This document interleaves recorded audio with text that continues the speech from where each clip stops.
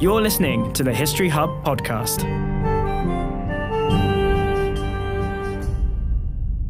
Hi, and welcome to the first in a series of podcasts aimed at GCSE history students studying the Power and the People module. My name is Sam, and thanks to the help of the Royal Holloway, University of London's History Department, this series will help you recap and revise the important events that have seen the relationship between power and people in Britain fluctuate from 1170 to the modern day. This episode will cover some advice and preparation before we begin, namely, how and when you should listen to these podcasts and the best ways in which to prepare yourself for the exam. Before anything else, we should understand what exactly is meant when we refer to power.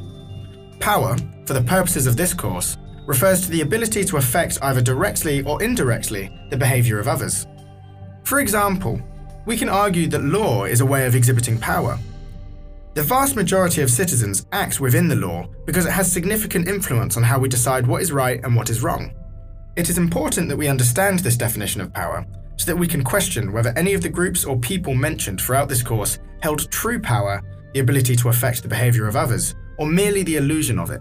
This is something you should consider as you listen to each episode, and decide for yourself whether or not the events were truly significant changes in the power dynamic.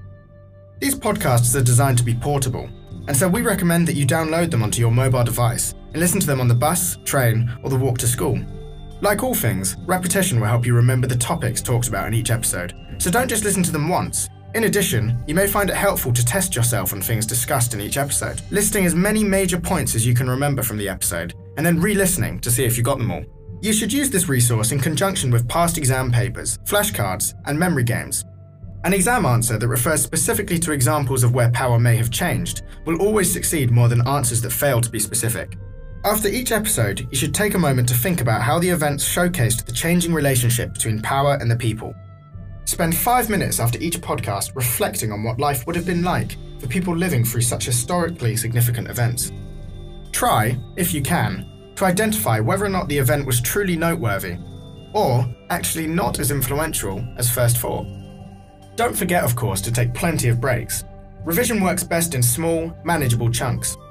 Take time for yourself in between study sessions, and don't burn yourself out repeating the same podcast, exam answer, or flashcard over and over.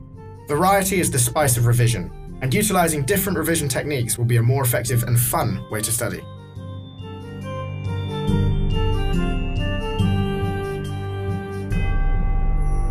Thank you for downloading the History Hub podcast. Hit the subscribe button and you'll be notified as soon as the next episode is ready. But if you can't wait that long, head over and subscribe to our YouTube channel by searching History Hub. You've been listening to the History Hub podcast.